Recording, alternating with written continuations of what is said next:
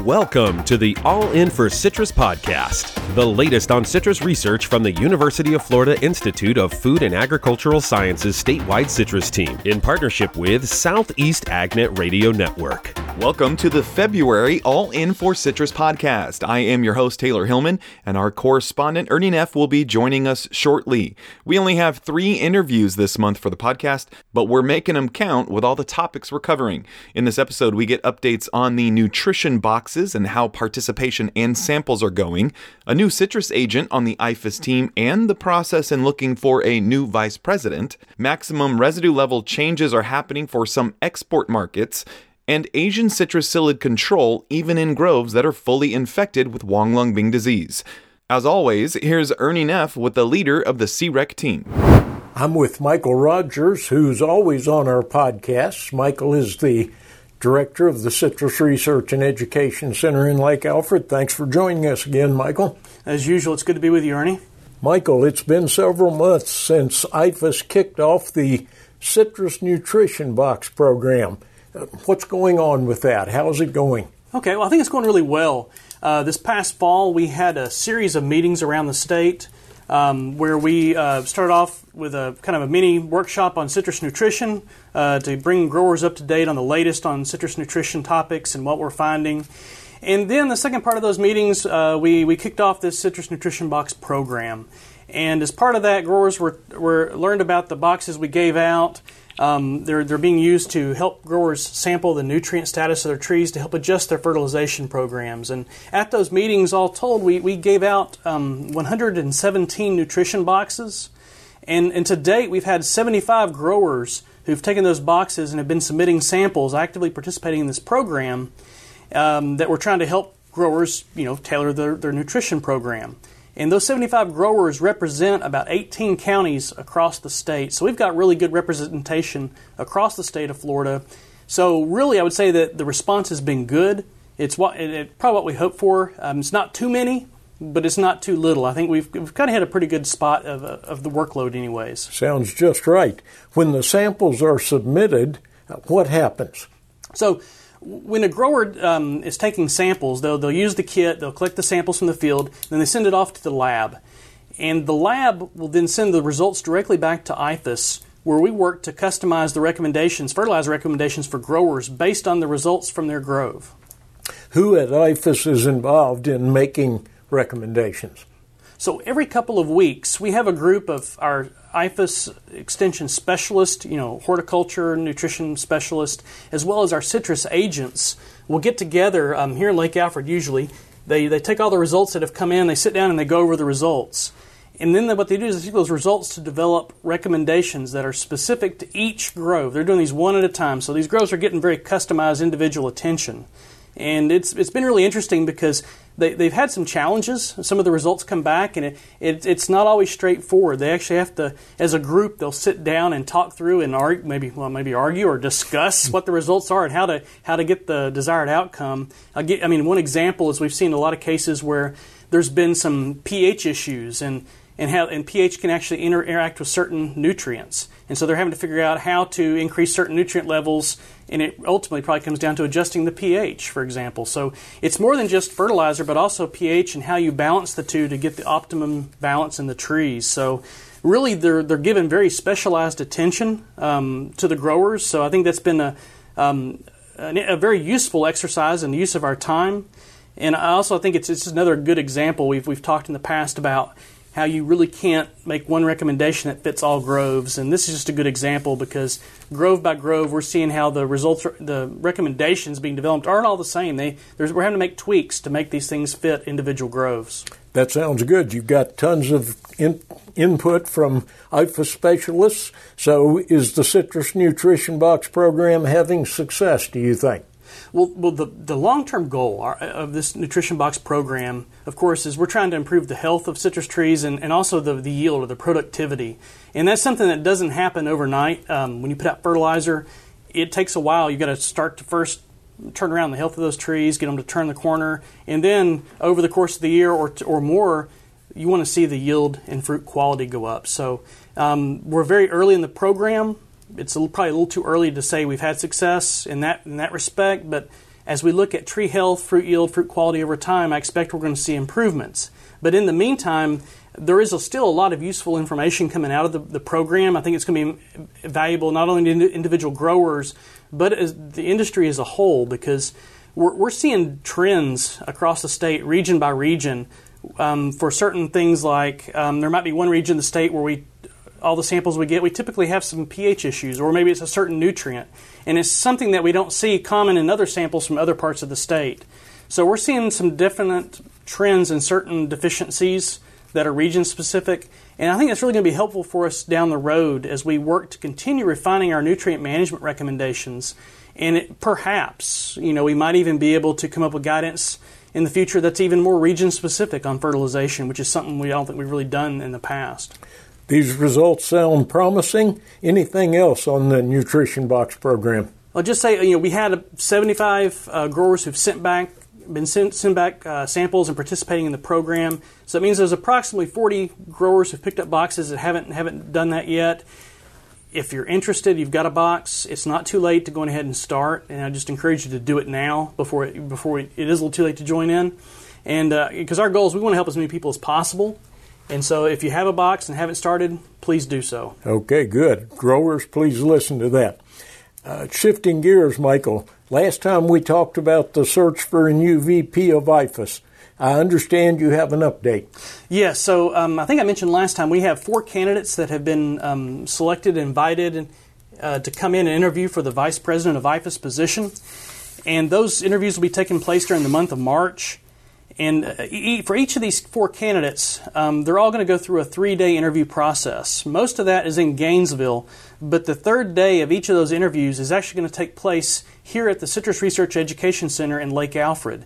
And the purpose of that is we want to provide a place further south in the state for all of our ag industry representatives, growers, other industry personnel, to get a chance to hear from the candidates, attend a seminar, talk to them, and be able to interact and provide input as we try to select our next vice president. So we really value the input from our ag clientele around the state, not just citrus, but other commodities as well. And so we hope that you'll take time to attend these seminars and chances to meet these candidates and provide feedback to us. Okay, we're all dying to know who these candidates are. You're going to wait a little bit longer, Ernie. Right now, we're not making the names of those candidates public because all 4 of these candidates have very high-profile jobs in big institutions. And so we don't want to be any more disruptive than we're going to be to their current job situations as people find out, hey, they're looking for a job or interviewing for a job. So what we'll be doing is a week before each of the interviews, the names will be made public so people know who they're coming out to listen to. And so just be on the lookout for that because we will be announcing them about a week in advance of each of the seminars. Let us know when these candidates will be in Lake Alfred, please. Okay, yeah, so we really hope people will come out to Lake Alfred to interact. The first candidate, if you can mark on your calendar, Tuesday, March the 10th will be when the first candidate, number 1, is in Lake Alfred. The second candidate's later that same week, Thursday, March the 12th. Candidate 3 will be here Tuesday, March the 17th. And the 4th and final candidate will be in Lake Alfred Tuesday, March the 31st. We're going to have more details coming out closer to time as far as the exact schedule, but I expect these are all going to be mid-afternoon type events where the candidates are going to give a seminar provided by, covering their future vision of IFAS, a time for question and answers from the industry, and also followed by a reception to kind of wrap up the day where you get to have some one-on-one interaction with the candidates. So there will be some invitations, evites going out, and we hope if you see one and you want to come, please do RSVP because we do need to make sure we got enough food for the whole crowd. Mike, last, we have a new citrus extension agent on board. Can you tell us kind of briefly about that? Yes, we're excited that we were able to hire Asia Paolillo to fill the shoes, I guess, of Steve Futch, who in the past covered DeSoto, Hardy, and Manatee counties. And Asia began work with us on January 31st of this year. So if growers are looking for Asia, where will they be able to find her? Now, so she's got responsibility for 3 counties, as I mentioned, but her primary office will be in Arcadia. But in addition to her Arcadia office, where she'll mainly be working out of, she does have office space both in Wauchula and Palmetto. So those are the 3 office locations. probably check the Arcadia one first, but she'll be working out of all three of those offices. Michael, I think you mentioned before she's got big shoes to fill. I think the growers all know that. You want to tell a little more about that? Yeah, so Steve Futch was a long fixture in our industry. Everybody knows Steve, even both in Florida and even internationally. He's got a great reputation. He did a lot for our industry over the years. I can't say enough, he was an outstanding extension agent. And he's continuing to work as well in the industry still. But despite the fact that Asia has some big shoes to fill, I think she's going to quickly gain the respect of growers that she's working with. A little bit about her background. She does have a bachelor's degree in citrus. She has a master's degree where she focused on extension education.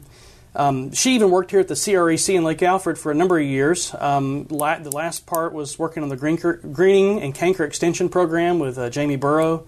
And most recently, she's worked as an inspector with FDAX. But I think most important about Asia is that she really loves the Florida citrus industry, and she feels very strongly and believes strongly in our future. So I really encourage everybody to reach out to her. If you haven't met her, introduce yourself to Asia. Invite her to come see her groves, because I know she's eager to get out and working with everyone in her counties. Michael, as always, thank you very much. All right, thank you, Ernie. Taylor, back to you. Thanks, Ernie and Dr. Michael Rogers, for kicking us off strong with that interview. A reminder about those nutrition boxes. As Rogers said, don't delay if you want to participate. Next up, you could be applying products according to the U.S. label, but still get fruit rejection in overseas markets.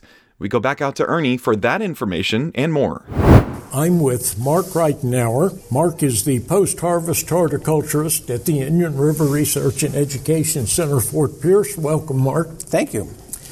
We're going to talk about a few topics today, starting with, I believe, maximum residue limit requirements for export fresh citrus markets. Tell us about that. Yeah, I really wanted to bring this to people's attention, especially fresh fruit, citrus growers, shippers. We've had a number of different changes. So we put together, and I keep track of different maximum residue tolerances for different chemicals, especially pesticides. And we have it in the citrus production guide. Each year we update it, but there's updates all throughout the year as well. And this year we've had a number of different updates, especially related to Europe. And so I have a new sheet. If you just Google UF post-harvest or University of Florida post-harvest, you'll come up with our post-harvest website. And about the second tab down in the middle is where we talk about pesticide residues. And that takes you to a sheet, a page where I have this sheet where I've highlighted and specifically separated out different materials that we use for fresh citrus in Florida. And then at the top I have different markets: United States, Canada, Europe, Japan, Taiwan, Korea. It's kind of our major export markets. And so even if we're applying something according to the label rate in the United States, our different trading partners can set whatever limits that they want. And many of those have set very low ones or lower ones than what we have for the United States. So we may be applying it according to the label here, but when it arrives in our export market, it can come in with excessive residues in their eyes and their standards. Europe is one of the most notorious in terms of lowering their residue tolerances or even eliminating them. So I've updated in the past, actually several months, a number of times my sheet on the website. And I've highlighted on there some things that in particular have been changing. Chlorpyrifos, for example, Lorsban, Nufos. This one is something that's coming around quickly. The label is expiring for use in Europe. So that means people in Europe will not be able to use it, okay? A lot of times, even if it's expired, it means you can still ship materials there because there's still a residue for it. They usually don't reduce the residue tolerances until several years later when the product has worked its way through the market over there and such. This one in particular is moving quick. And not only is it expiring, but they've also already proposed dropping the residue tolerance down to 0.01 ppm, which is basically the limit of detection. If they detect it, you have now violated their residues limits. And that means you cannot market there. It's rejected. And then it also can cause other problems in terms of their increased scrutiny on fruit coming from Florida, increased monitoring and sampling and a lot of different other things too. We also had phenbutadiene oxide, Vendex. This is something that's dropped in this past few months, probably 6 months, and it's now to 0.01 as well. And so that is something that it seems to be sticking around too in terms of residues after the fruit's been harvested and actually even shipped. We're still seeing some residues. Haven't had any violations in Europe yet, but we've been working hard at trying to get the word out in terms of some of these changes. So and another confusion sometimes is I have on this sheet, I have the terms expiring, expired, or non-renewed. That means that those products are, again, not being renewed for label in the country, in the European Union. It doesn't mean they've yet dropped the residue tolerance.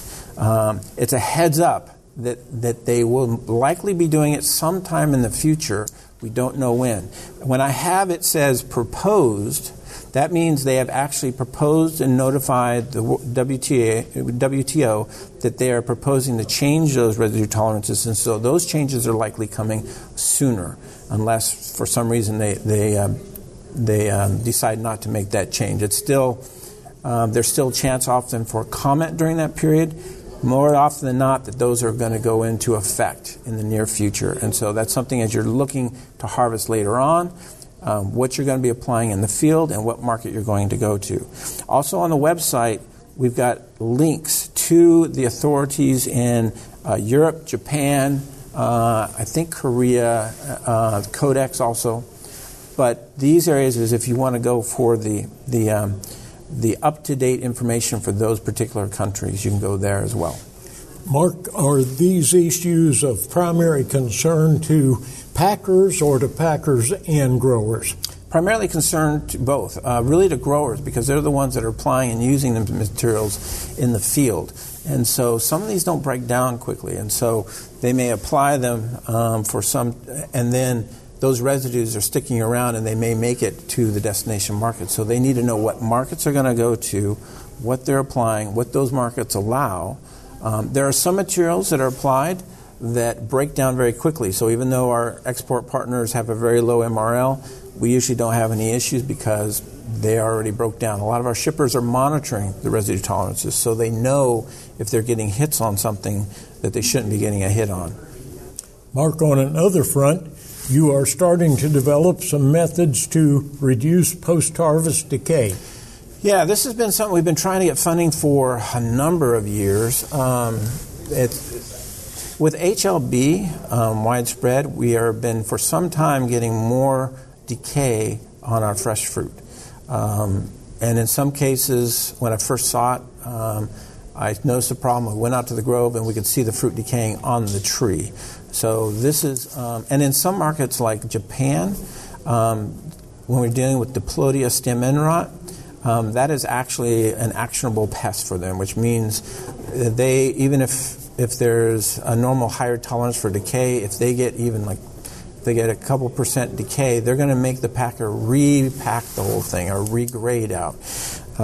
It's a recondition the fruit upon arrival, which is an expensive matter. So this has been, in some cases, impacting our arrivals and the cost of what we have to do to the fruit when we get there. And so we've been able to get now, actually the Florida Citrus Packers received funding from TASC, which stands for Technical Assistance for Specialty Crops. It's there especially for market barriers and things that are preventing our fruit being able to make it to market. So we have this increased decay presence in the field and post-harvest. So we now have funding for a multi-pronged approach. We're using with the University of Florida, my lab, also with Liliana Cano's, Dr. Liliana Cano's lab in our lab, with Yu Wang, Dr. Yu Wang's in Lake Alfred doing sensory, and then also USDA next door. So it's a team approach. We're going to be looking all the way from the field, methods that we might be able to control and reduce not only diplodia, but also just decay in general from the field side, because now this stuff is starting to get established and getting going earlier than before in the field, and also post-harvest. And we're also looking at potential ways of early detection in the field in terms of the amount of decay that might be out there, or the decay pressure that might be out there. Also, even post-harvest, using things like volatile fingerprints, electronic noses or something like that, to be able to smell if there is a presence or an increased presence of decay in a load coming in. Or not even decay yet, even it's just an increased presence of the fungus in the tissue. Mark, could you tell us very quickly, in a minute or two, about you've got a new electronic grading unit coming? Yeah, so one of the things that we've been trying to do, or the industry has been interested, is in all the research we're doing in the field, how is that impacting the amount of HLB-affected fruit versus healthy fruit? And Dr. Brian Bowman at one time had an electronic optical sizer that he took out the field. It just did size. But with the technology now, we can get an optical unit that can do size, weight, color. It can do blemishes. It can also do density. It can also measure internal Brix content. And so with all of that, then we can probably electronically evaluate the quality of that fruit, but also how much of it is actually HLB affected versus asymptomatic healthy fruit that we can actually market. Mark, thank you very much. Taylor, I'm sending this back to you. Very interesting with that new technology on the grading tool. Is it worth it for a grower to control Asian citrus psyllid populations in a grove that's already 100% infected with Huanglong Bing disease? Research says it is. Ernie concludes today's podcast with an interview about that research and how to effectively and safely manage psyllids. I'm with entomologist Lukasz Stelinski at the Citrus Research and Education Center, Lake Alfred. Lukasz, welcome. Thank you. I'm glad to be here today with you. Lukasz, under 100% HLB infection, which we essentially have here in Florida, reducing the psyllids that spread the disease promotes plant health and yield. Could you agree with that, and you can explain that to us? Yes. That observation actually initially came from some trials where a long time ago, where this wasn't the actual question that was being asked in those trials. However, there was a set of treatments in relatively large grove plots where there was psyllid control and no psyllid control. And otherwise, these plots were identical, and virtually every tree in those groves were infected with HLB. And this was a long-term investigation that ran from 2009 up to 2015. What was noticed over the course of several years is that there were more boxes per acre harvested when insecticides were being applied than in plots without insecticides. But all the trees were equivalently infected. I wasn't actually running those trials. This was a series of trials that Phil Stansley was running. And I spoke with him about it, and we were scratching our heads saying, what the heck is going on? Why is reducing psyllids affecting yield? I have subsequently replicated those trials, and one of the early hypotheses we had was that maybe the psyllids were continuously infecting the plants, and by doing so, somehow changing the level of infection in the plants, making them more sick, and that maybe reducing psyllids would prevent the plants from being more and more sick. Well, it turns out we were wrong. It doesn't seem to be the exact mechanism. However, we weren't wrong in that reducing psyllids does improve health. It was just for a different reason. And while we know you've got to reduce psyllids, or that it does promote good tree health and yield, you have to manage psyllids in the right way, like with well-timed sprays. Right. What we found is that the reason that appears to, why reducing psyllids seems to promote plant health, is that the psyllids themselves are injuring the plant, combining with what the pathogen itself does, sort of additively reduce plant health. So keeping the psyllids off the plants, off the trees, is important. And insecticides are one important tool that we have in our toolbox with which we can keep those psyllids off of trees. Now, it's important to use these things judiciously. For one reason, they cost money, and they're not the only thing that's available to us.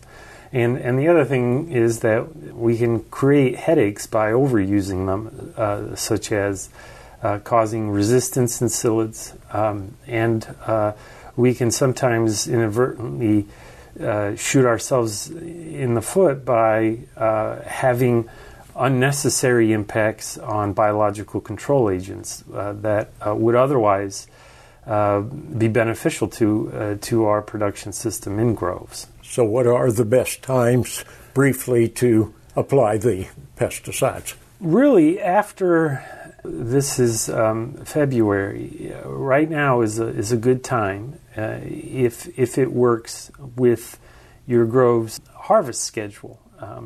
If you were to get your fruit off your trees right now, this would be an optimal time. This is January and February, when working around harvest, is an optimal time to apply an insecticide. This is the time when trees will begin flushing as warm spells start to appear. These warming trends in January and February seem to be cropping up more and more each year.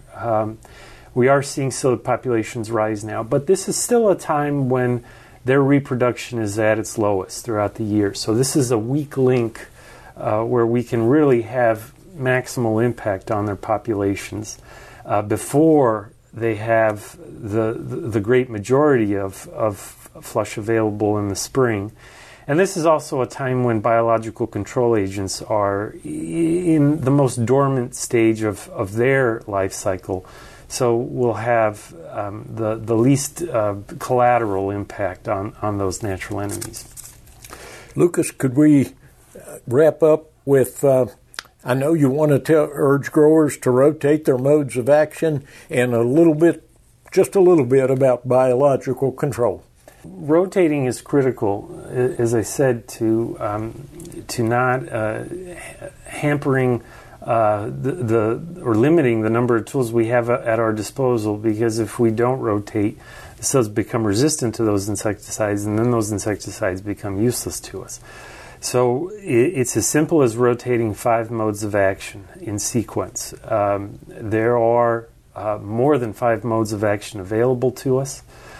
These are all in the Florida Citrus Pest Management Guide, and it really doesn't matter which one you start with as long as you rotate 5. If you have resistance already to a neonicotinoid in particular, which is the one that's most often found in Florida, start with a non-neonicotinoid insecticide like a pyrethroid, and then rotate 5 modes of action over the course of 5 sprays. This will likely require 20 weeks in total for you to carry out this 5-spray rotation in your grove. But over that period of time, you'll find that the psyllid population will reverse to its normal susceptible state, and then maintain rotating those 5 modes of action. Now, biological control is out there, and those natural enemies do play a role in suppressing psyllid populations. We've been able to demonstrate this, particularly in groves where insecticides are not used. However, they alone, left to their own devices, unfortunately, those biocontrol agents do not keep psyllids in check sufficiently to maintain the types of yields that we remember prior to HLB. So I suggest integrating a judicious use of insecticides with biological control. And this judicious use of insecticides includes this dormant winter spray, and then spraying throughout the year when psyllid populations rise. One thing that may be useful is using a threshold to know when we have too many psyllids in our groves. This requires monitoring those psyllids. If you monitor psyllids and find that you have, on average, more than 0.2 psyllids per tap, I would suggest putting out a spray for psyllids.